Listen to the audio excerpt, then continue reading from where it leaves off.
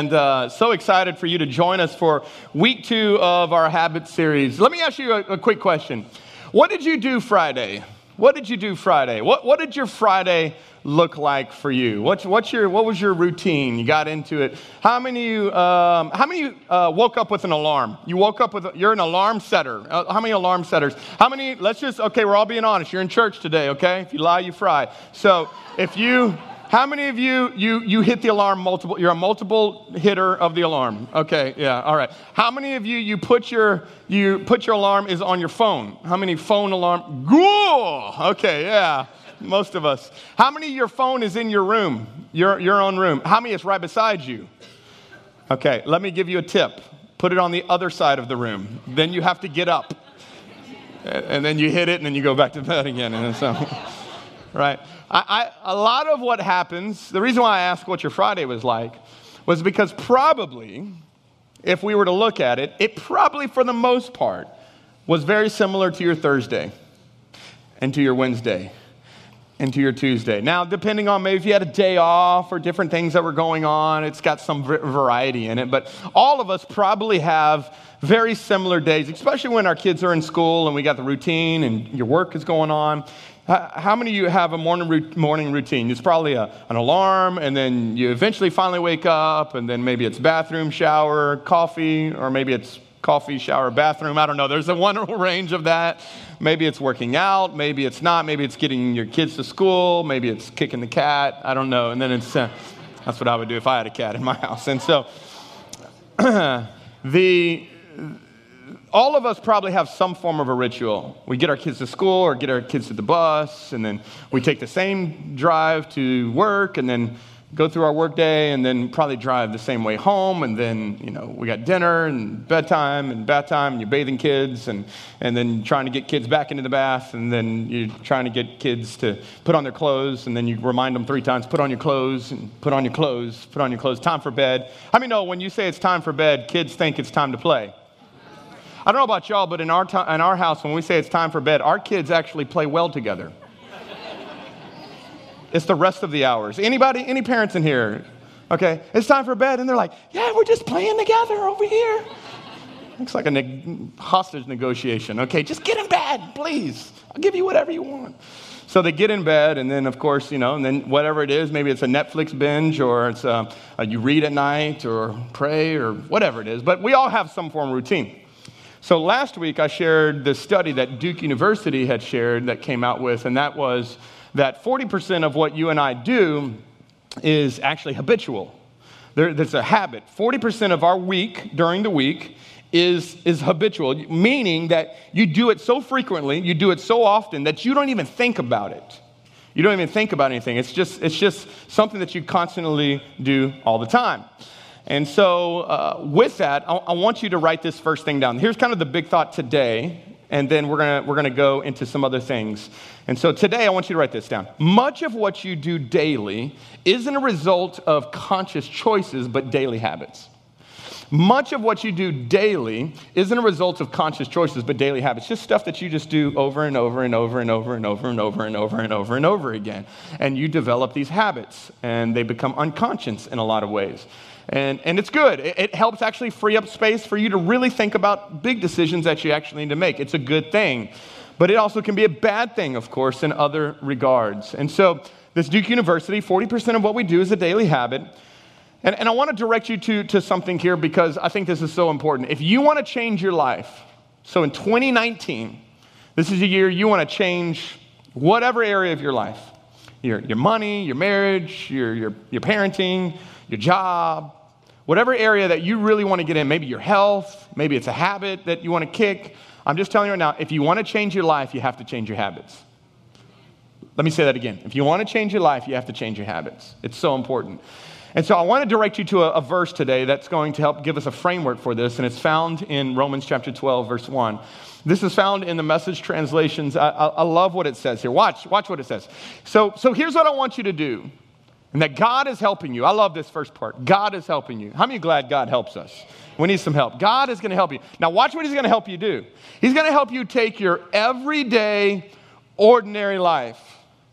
And really that's the heartbeat of what we want to do as a church. Every Sunday that you come, We want to help and hope. Our prayer is that what happens on Sunday helps Monday. And because how many know God doesn't want to just be your Sunday God? He wants to be your everyday God. Your everyday, your ordinary life. Now watch this. You're sleeping. You're eating. You're going to work.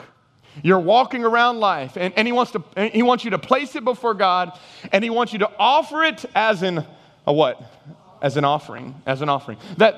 This is what he's saying. That every day you and I wake up, after we hit the snooze button 3 times, we finally wake up and we're there, that we would posture ourselves and say, God, today is all about you. Today is your day. Today is the day you have made. I'm going to rejoice and be glad in it. This is your day. I'm giving you, God, everything that I do today, God, may it honor you and glorify you. So that's what we want to say. But if Duke University is true, and 40% of what you do is habitual, whether good or bad, but it's habitual, what we probably need to say is, God, I want to give you, God, today, 60% of what I do is for you.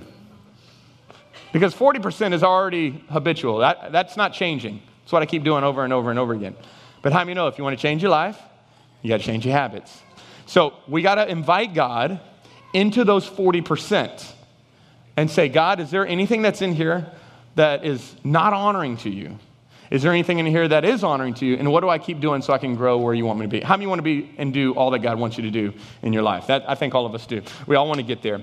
And so with that being said, today I want to specifically talk about how to start good habits.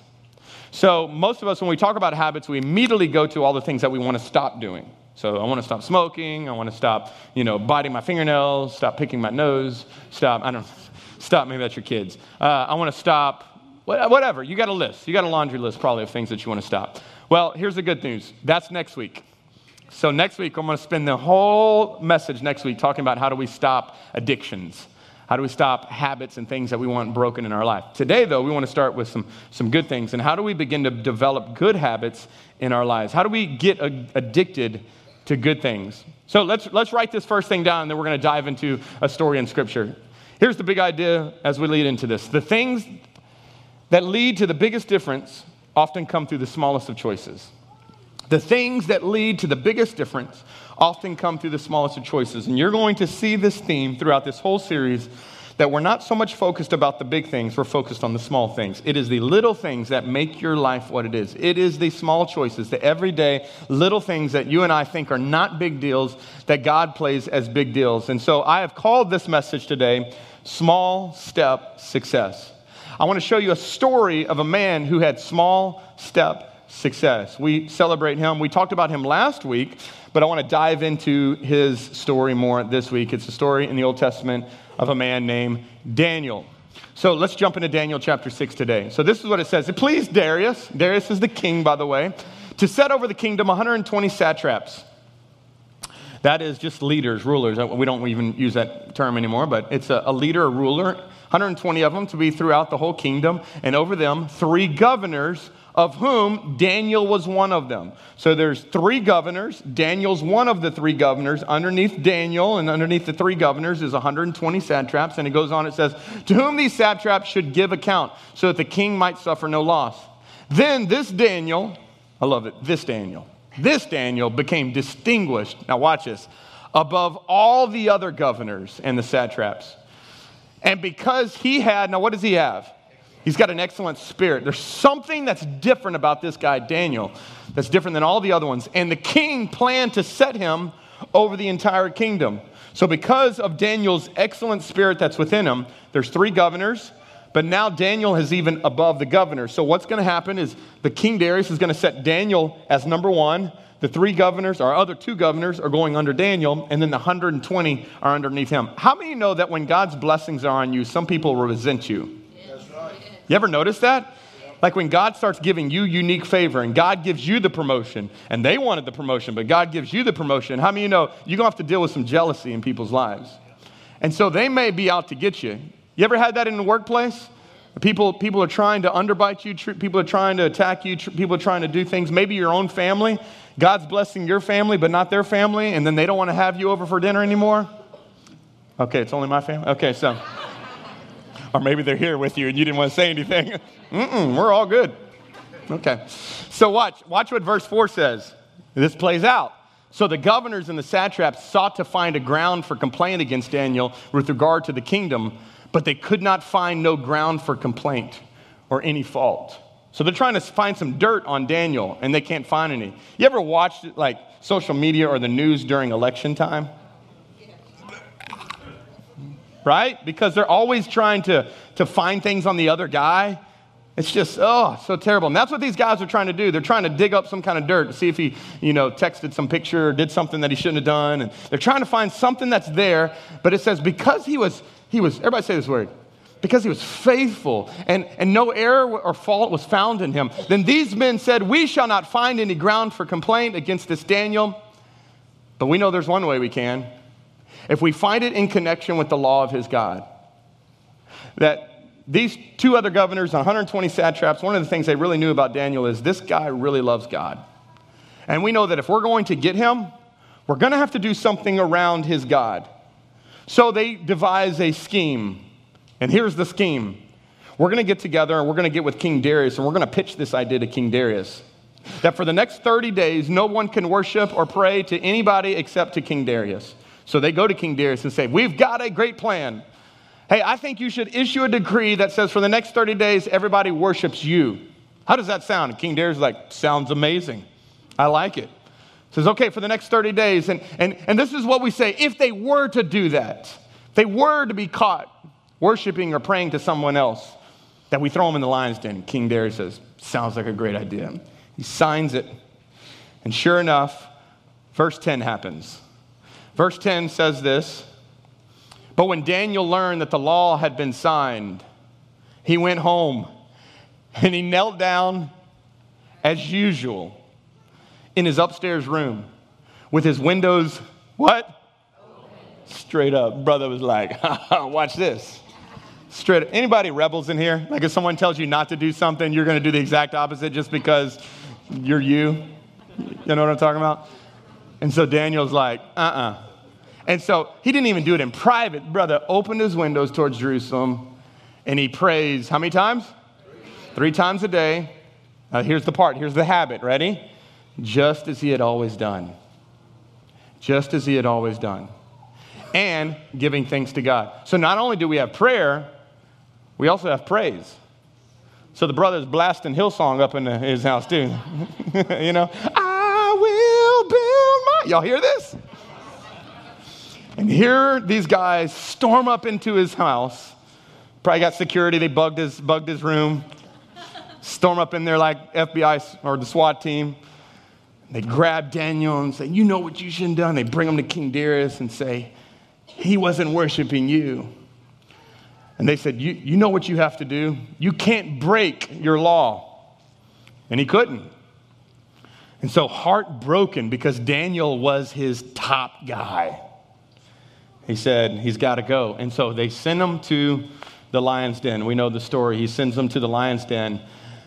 And King Darius is distraught. Like distraught. The Bible says that King Darius could not sleep that night. But Daniel slept pretty good in the Red Lion Motel that night. He was good. I was going to say Lion's Den, but that's a whole nother thing. So. Nobody sleeps good there. So that's only a local joke. And so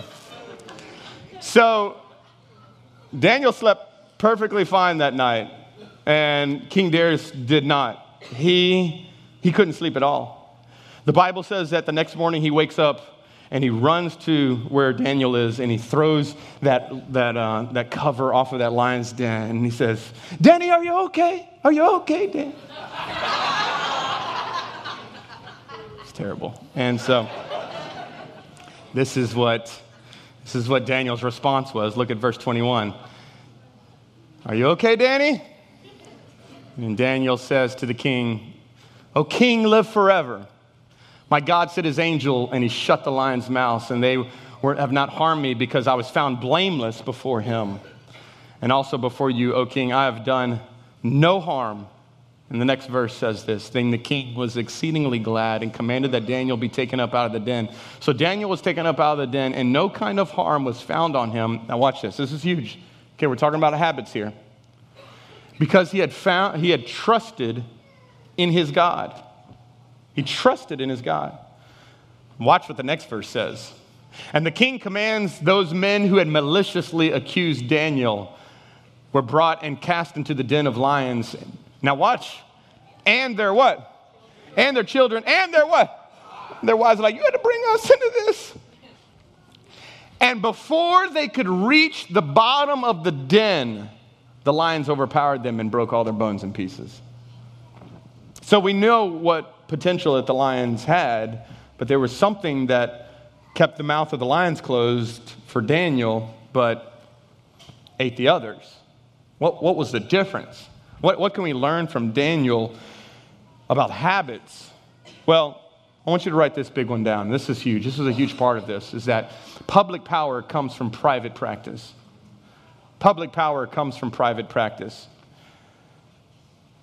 Daniel chapter 6, verse 10 actually gives us the behind-the-scenes look at why Daniel could stand in the midst of the most pressured situation where he is in the midst of a lion's den about to be eaten. And why did he not get scratched at all? Well, verse 10 says that when he had learned about the law, he went to his house as he normally did, as usual, and he prayed 3 times as he always did, giving thanks to God as he always did. It was something that he always did. And the success that we all want in our lives often is the small things that get neglected. Now, the reason I bring that up is because what we don't realize is the power of this. He didn't just pray 1 time a day. He didn't just pray 2 times a day. He prayed 3 times a day. He didn't just pray when it was convenient. He didn't just pray when he felt like it. He did it every day. It was a habit. As usual, he did it every single day. Now, here's the big question. You ready? Let's give a little history lesson. How old is Daniel? How old is Daniel during this time? Now, how many of you grew up in church and you got taught Danny in the lion's den in church and like children's church? How many remember those days? Like my days was like flannel graphs. It was like flannel. Y'all remember those days? Man, I'm dating myself. Flannel graphs, and then got the little lion on there, and you got all that. And every time you heard about this story, every time I learned about this story, how old would you have think Danny was based off of what you grew up in? 30s? How many think 30s? 30s or so? You know how old he is? 83. 83. Now, what people don't realize is first off, is that Daniel was actually captured. He was captured at the age of 17. At 17, he was kidnapped. All of his people, all the Hebrews were kidnapped and brought over. And at 17 years old, he was kidnapped and he was brought into this empire, and he was brainwashed and trained and taught how to think like they think. And they were grooming him and raising him to be a leader in their community at the age of 17. And I just wondered, this verse tells us in verse 10 that he did as usual. He prayed 3 times as usual. I wonder, when did the usual start?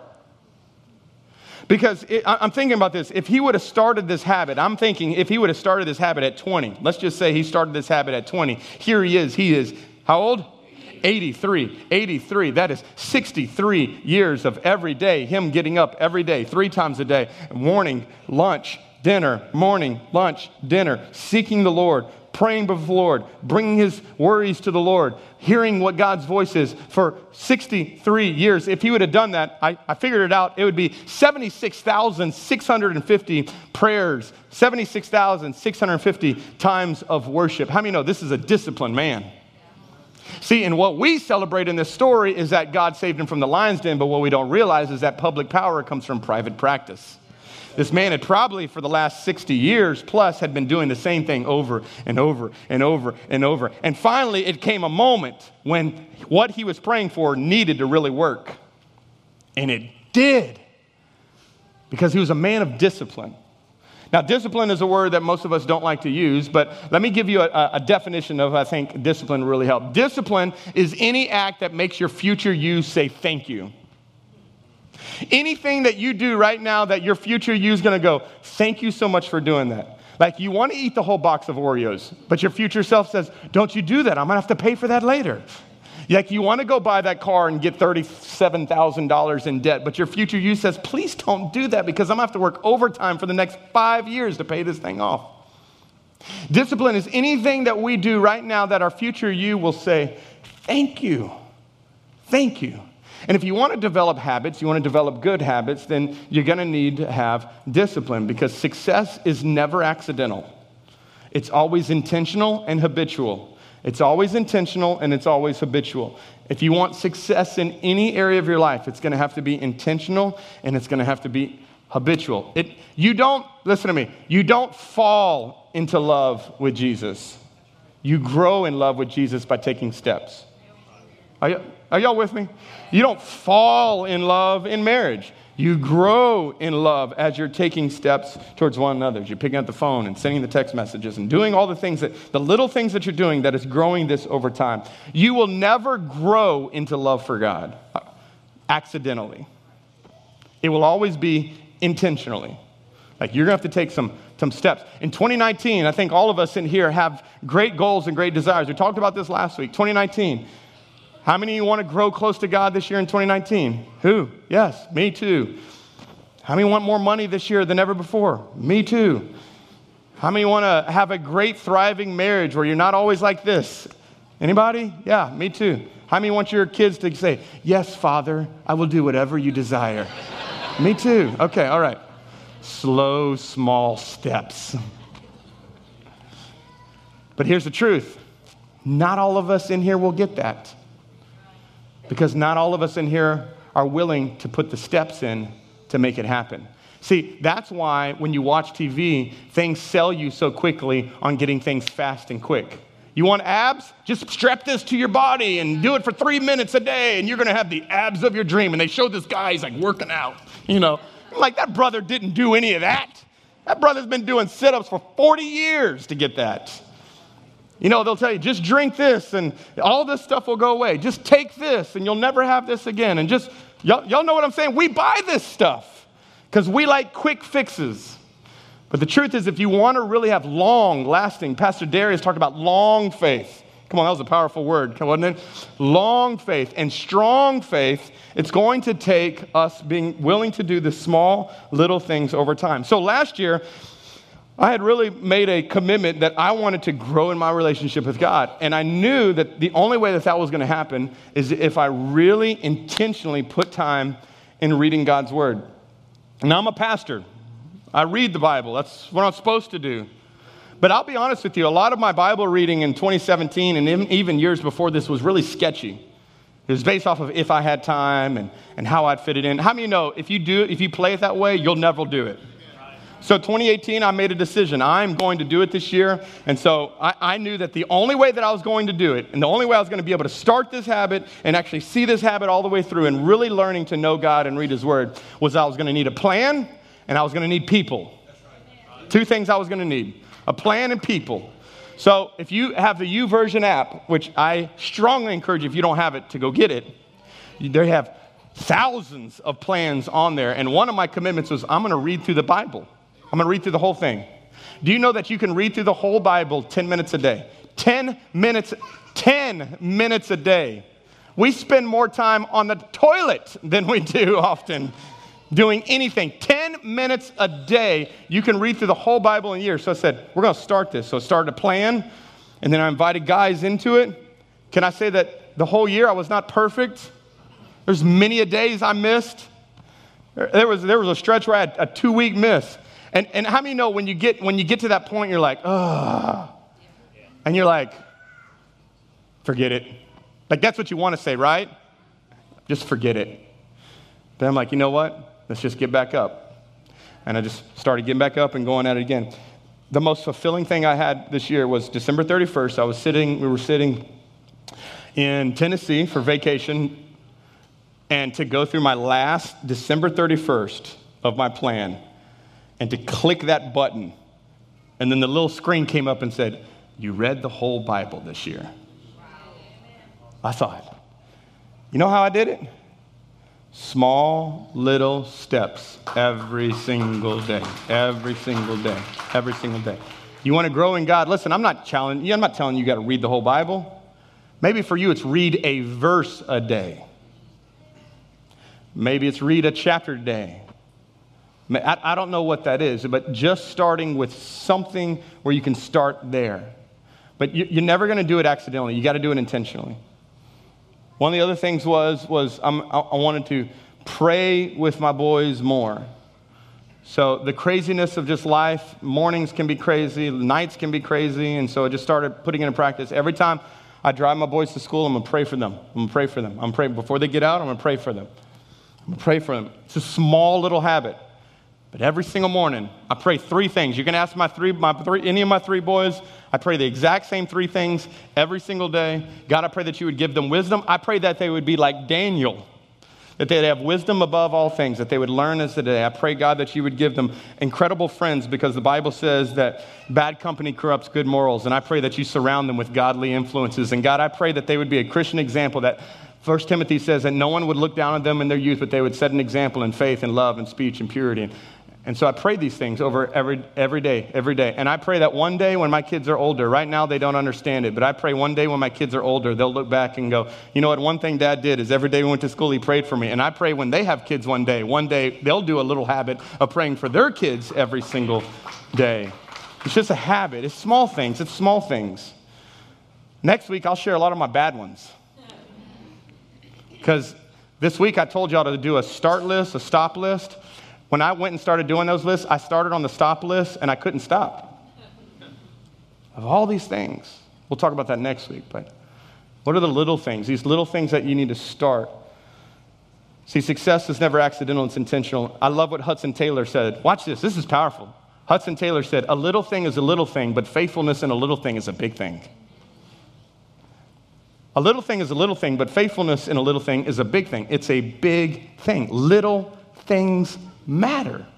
How many know you didn't destroy your life one decision? You destroyed your life little decisions after little decisions after little decisions. How many know good things are going to start the same way? You're not going to wake up tomorrow and Jesus himself is going to appear in your room. Probably not. If he does, please let us know. We're all coming to your house.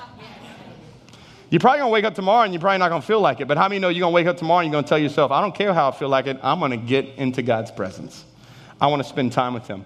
A little thing is a little thing, but faithfulness in a little thing is a big thing. Let me give you number 2. Not all habits are created equal. Last week we talked about how all habits are powerful, but not all habits are equally powerful. Now I want to share with you a book. There is a book that's out called The Power of Habits. If you want to really break some habits and really grow some habits, this is a great book to get. It's written by a guy by the name of Charles Duhigg. That's his name. And he wrote this book called The Power of Habits, and he talks about this one thing called keystone habits. So keystone habits, if you know anything about keystone habits, let me show. I'll give you a picture of it, because this might help. So a keystone in an archway like this, do you know which one is the keystone? That one right there. This is the keystone, right here. In all of the archways, the one that's directly in the middle, this little triangle-looking one right here, this triangle one right here, is the keystone. Here's what the keystone is. The keystone is the most important stone in this entire archway because all of the pressure is on this big stone right here. You take this stone out, this archway is not here. And what Charles Duhigg says is that in our lives, you and I all have keystone habits. If we will put this one in place, everything else follows. It is like a domino. Now, there's a reason why we've been showing you videos of dominoes this whole thing, because the first one is tiny and it's small, but it goes to the next one and the next one and the next one. And y'all know by the time it gets to the end, it's a massively huge domino that falls at the end. But it all started with one. And that you and I have keystone habits in our lives, that if we would just get the keystone habits right, everything else would start falling. Now, we know, what was Daniel's keystone habit? 3 times a day, he would pray and he would worship. Jesus had keystone habits. I shared them with you last week, but if you weren't there last week, I'll share them again. So this is what Jesus' keystone habit is. Look with me in the scripture. You have that scripture for me? The next scripture. There we go. Luke chapter 22. And Jesus left the upper room with his disciples, as was his habit, and he went to the Mount of Olives, his place of secret prayer. That he prayed. Praying was a keystone habit. We know there's another verse that talks about him going into the sanctuary. You have that one as well? I think it's right before that. When he came to Nazareth, where he had been raised, he went into the synagogue as he always did on the Sabbath day. Jesus' keystone habits. Jesus went to church. It's a keystone habit. Jesus prayed, spent time with his Father. Keystone habit. Private power public power comes from private practice. Why could Jesus walk on water? Well, he was God. Nope. Because the Bible said he was filled with the Holy Spirit and he could do things because of the being filled with the Holy Spirit. Why could Jesus cast out demons? Because he spent time with his Father. Why could Jesus do the things that he did? Because he spent time with his Father. It was a keystone habit in his life that he had, and because he did it, it made other things fall. Now, Charles Duhigg goes and says that there are other keystone habits in our life. Now, spiritually, this one's huge.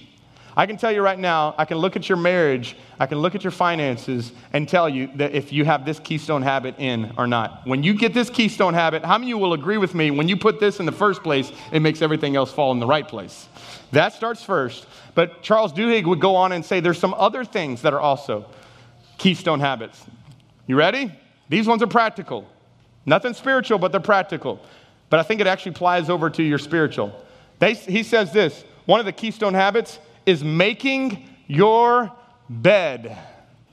Making your bed is a keystone habit. What? What are you talking about? How does me making my bed have anything to do with my addiction? How does making my bed have anything to do with God? Well, there's a naval admiral. His name was William McRaven. He was the commander of the U.S. Special Operations. He actually wrote a book called Make Your Bed. So if you go Google or YouTube, McRaven, he gave a speech at University of Texas called Make Your Bed. It is one of the best speeches I've ever heard at a commencement speech for a graduating class. He went on to write a book called Make Your Bed. This is a man who was a commander in the naval force. Why in the world is he so focused on making your bed? I would think there are a lot of other great things to do. He said this, if you want to change the world, make your bed. Well, why would he say that? Watch. When you make your bed every morning, you will have accomplished the first task of the day. It will give you a small sense of pride, and it will encourage you to do another task and another task and another task. And by the end of the day, that one task completed will have turned into many tasks completed, and making your bed will also reinforce the fact that the little things that no one sees in life matter. So making your bed is a huge thing. So that's actually been a new habit that I've started doing, is waking up and making my bed. Lindsay's sleeping, I still just make the bed over her. That's just, baby. No, I'm joking, I don't do that. Let me give you another keystone habit. Ready? Family dinner. He says family dinner is a keystone habit. How many know our generation nowadays has gotten much more away from this? Busyness of schedule, busyness of life, sports, school, everything that's going on, we very rarely have family dinner. Well, he said that actual statistics are out there that say, watch, families who habitually eat dinner together seem to raise children with better homework skills, higher grades, greater emotional control, and more confidence. Family dinner. That it's a keystone. And when I do that, other things start falling into place. Let me give you this last one. This one's a big one. I didn't want to say it because I know the moans I'm about to get.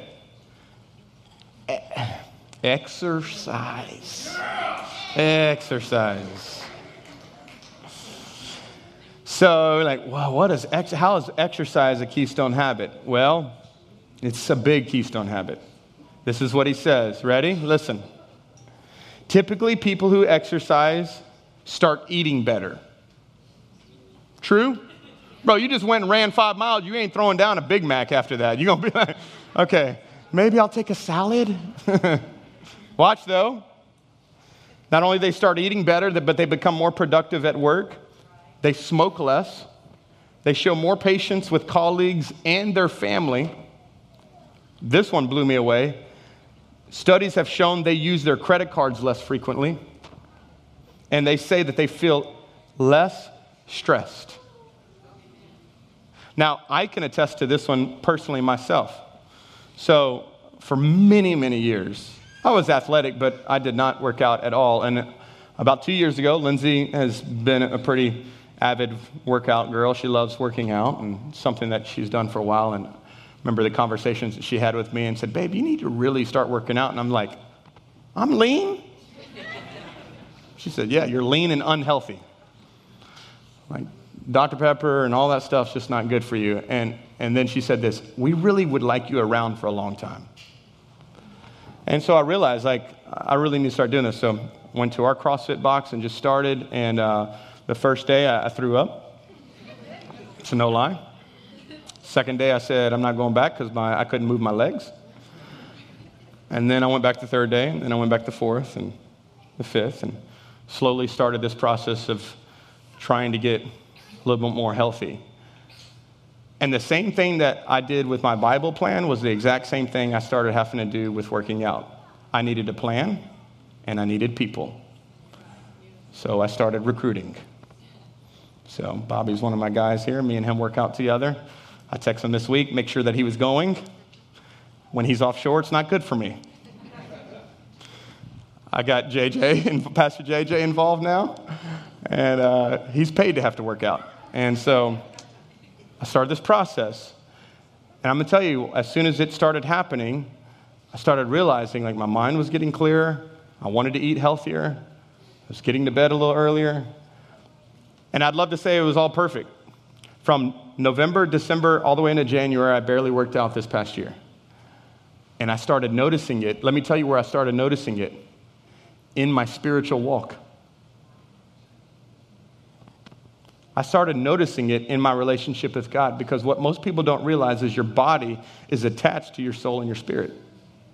When you don't feel good, everything gets affected by it. Why do you think that it's such a struggle in our state? Because of eating. If the enemy can get our body, if we become slaves to our bodies, how many know our spirit and our soul become slaves as well? And so it starts this process of just having to start all over again. So I hadn't worked out for forever, and so this week was, all right, we're starting back again. So we started back again. And I can already start seeing some of the changes. And I know it. I hear it because I've said it. I know the excuses. I don't have time. I know. I said the same thing. But then I realized I make time for what I want. And then it hit me oh, it's not that I'm busy. No, I just make time for the things that matter. And oftentimes when we think about exercise, I think the truth is we usually go to oh, I got to go pay all this money and get to a gym, and I don't have time for that, and I don't have money for that, and no, you don't have to do all that. Listen, you could go for a walk. That's free. You can start there. Just something, just doing something. How many know God wants us to be good stewards of our body? Body, soul, and spirit. And I'm going to tell you right now, if you will take advantage of okay, maybe this is a keystone in my life. Maybe every other area, God's given me freedom in my spirit. He's given me freedom in areas, but my body is something. Maybe that's the keystone habit that just breaks the walls for the next ones. So let me ask you this question. What is one keystone habit you can start? What is one keystone habit you could start? Maybe it's just to wake up earlier. Maybe for you, it's a spiritual one. It's, I just need to this year put in a plan to really spend time with God. I need to pray. Maybe it's, I got that down. Now I need to move to exercise. Or maybe it's, I got that down. I need to move to family dinners. And I don't know what it is, but what is the one keystone habit that you need to do? Let me give you some action steps and we're done. Number one is you need to focus on what you do first. Focus on what you do first. We prioritize first in our lives, and it says a lot about us. Now, Deuteronomy chapter 14 speaks about something, and a lot of pastors have used this verse to talk about money, but it's not about money. It's not about money only. Let me put it this way. Let me show you what Deuteronomy chapter 14 says. The purpose of tithing is to teach you to always, everybody say these next words with me, put God in first place. Okay. Purpose of tithing is to always put God in first place in your life. So yet again, like I said, most people think it's money. That's a part of it. But do you know that you can tithe other areas of your life? Like the beginning of this year, we tithed at the beginning of this year, 7 days we gave to God for prayer and fasting. We did 3 nights of spiritual. No, you know what we were doing? We were tithing our year to the Lord. We were saying, God, the rest of this year is yours. We're going to start the beginning of it with you. We can tithe our months. You're tithing your day today. On a Sunday morning, you're in church. You know what you're doing? You're tithing the beginning of your week. You're saying, God, this week is yours. I'm starting it off with you. God, would you now bless the rest? How many, your life is much more blessed when you start your week off in church? God is able to do something through the week with you. You start your day tithing your day to the Lord. When you go to him and spend time in worship and in prayer, you're tithing that part of the day. And here's what I need you to understand. Every time you tithe, every time you give, not just money, but in every area of your life, anything you put into God's hands, he multiplies. Anything you put into God's hands, he multiplies. So I don't know about y'all, but I believe that our 7 days of prayer and then our Sunday mornings and now what we're doing with wanting to spend time with God more, I believe he's going to multiply it. You give God your time, he multiplies it. You give God your finances, he multiplies it. You give God what is first in his, how many know? He multiplies it. He multiplies it. So you need to focus on what you do first. What does the first part of your day start like? You need to really look into that because how you start your day usually determines how your day goes. Y'all ever like, you hit the snooze 4 times and then you like, you know, it's like Home Alone. Oh, you know, we're late. And then you like waking up and you're like screaming at kids and let's go. And you know, everybody's trying to get kids and you kick the cat and then you're trying to go and let's go. You get to work and you're trying to rush to work. You're spilling coffee all over you because it all started because you had a bad start. Y'all see the domino effect? Boom, boom, boom, boom, boom, boom. Everybody's got bad attitudes. Boom, boom, boom, boom, boom, boom. Then everybody comes back from school and everybody's got the bad attitude from the morning before and it's like boom, boom, boom.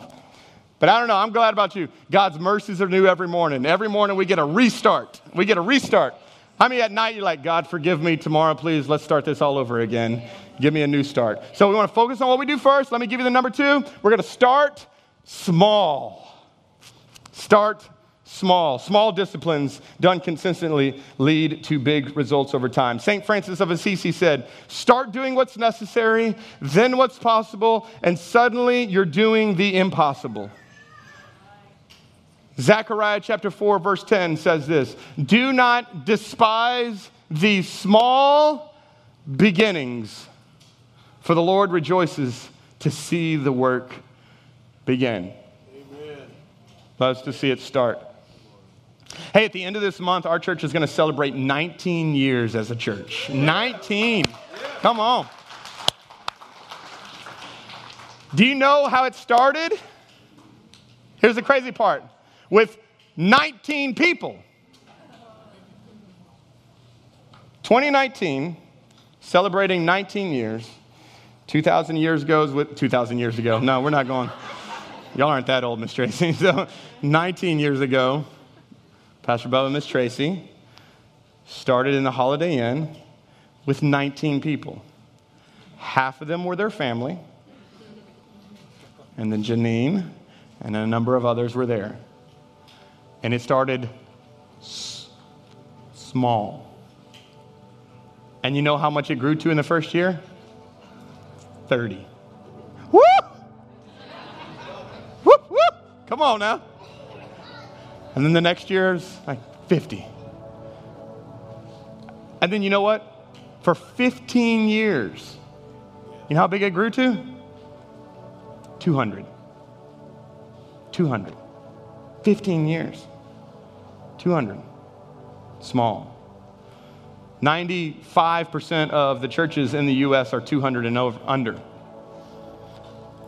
And that's what we had. We had a typical church. And then from 2015 to 2016, you know what God did?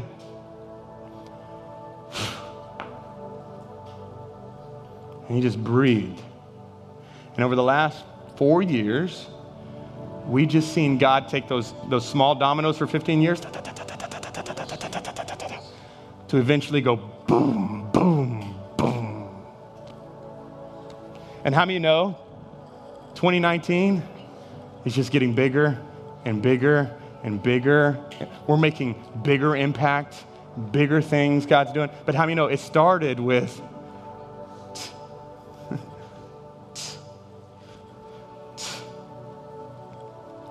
We live in a generation now where everybody wants things fast. How many remember back in the day when you took pictures without your camera? Without your phone. That sounds a little weird without a camera. Hey, smile. Y'all remember that? How many remember the ones who you get... Y'all remember that? Yeah. Those are old. And you had to take the film to Eckerd's. And you got your photos in 2 weeks. Not in 24 hours, not in an hour. It took a while. But how do you remember that if somehow you accidentally popped it open or your kids got to it and they opened it up, what happened to it? It was exposed. It was overexposed, right? That's what happens to people when they try to get success too early. They're overexposed. That's why Moses was in the wilderness for 40 years before God let him go to Egypt and let my people go. Yeah, we know Moses did that, but we don't realize that he had 40 years of going, get over there, get over there. David, for years, get over there as a shepherd, playing the harp, writing songs. And one moment finally came where he was standing in front of Goliath. And guess what? He had been playing with that slingshot for a lot of years, small little things. And here came his one moment for that. See, I'm here to tell you right now, there may be a moment in 2019 where God's ready for you to do that. But are you faithful in the small things right now, getting ready for when that moment comes? Because if not, you will be overexposed and it will not be good. The worst thing that can happen to you is that you get success too early because you're not ready for it. Look at all the people who've won the lottery. Many of them are broke years later because they're overexposed. I'm here to tell you, listen, God wants you to start small. Start small. Little things are little things, but faithfulness in little things are big things. Let's start small. Father, today, God, we love you. God, I thank you that you are beginning new things in our hearts. And God, I pray today for every person in this room. God, as we talk about keystone habits, God, what are the habits that you're wanting us to create? What are the habits you're wanting us to start? That when we start those things, it will be a domino effect of things that you do in our life. God, today, Lord, we make a commitment to draw close to you. First and foremost, God, put you first. You know, the most important thing that we can start is not making our bed, not even family dinners. The most important thing we can start is, of course, a relationship with God. If you're here in this room, I think one of the greatest things that God would want you to start in 2019 is to start to know him. Because he loves you. He's pursuing you. He's the reason you're here this morning. He's been drawing your heart. The Bible says that the only way that we have a relationship with God is through Jesus. That Jesus is the way, the truth, and the life. No one gets to the Father except through him. That Jesus came and he lived a life you couldn't live and died a death you deserved to die. He took your sin, your shame, your guilt, and because of our sin, it separated us from God. But we can start a new relationship with God because of what Jesus did on that cross. He took all that. He absolved all that, and he gave us his righteousness. And if you will believe in Jesus, you can have a new relationship with him today. Don't walk out this place the same. Let's walk out of here having a new relationship with God. If that's you, say, Pastor Josh, I want a relationship with God like that. If that's you, on the count of three, I want you to shoot your hands up. 1, 2, 3. If that's you, going up all across this room. Come on. 1, 2, 3, 4, 5, 6, 7, 8, 9, 10, 11, 12, 13, 14, 15. Come on. Well, let's just pray this together. Say, dear Lord Jesus, thank you for saving me. You came and lived a life that I couldn't live. You died a death that I deserved to die. You took my guilt, my shame, and my past. You rose again to give me a purpose on earth, a place in heaven, and a relationship with your Father. Today, I surrender to you. I give you my life. I repent, and I make Jesus the Lord of my life from this day forward. In Jesus' name, amen.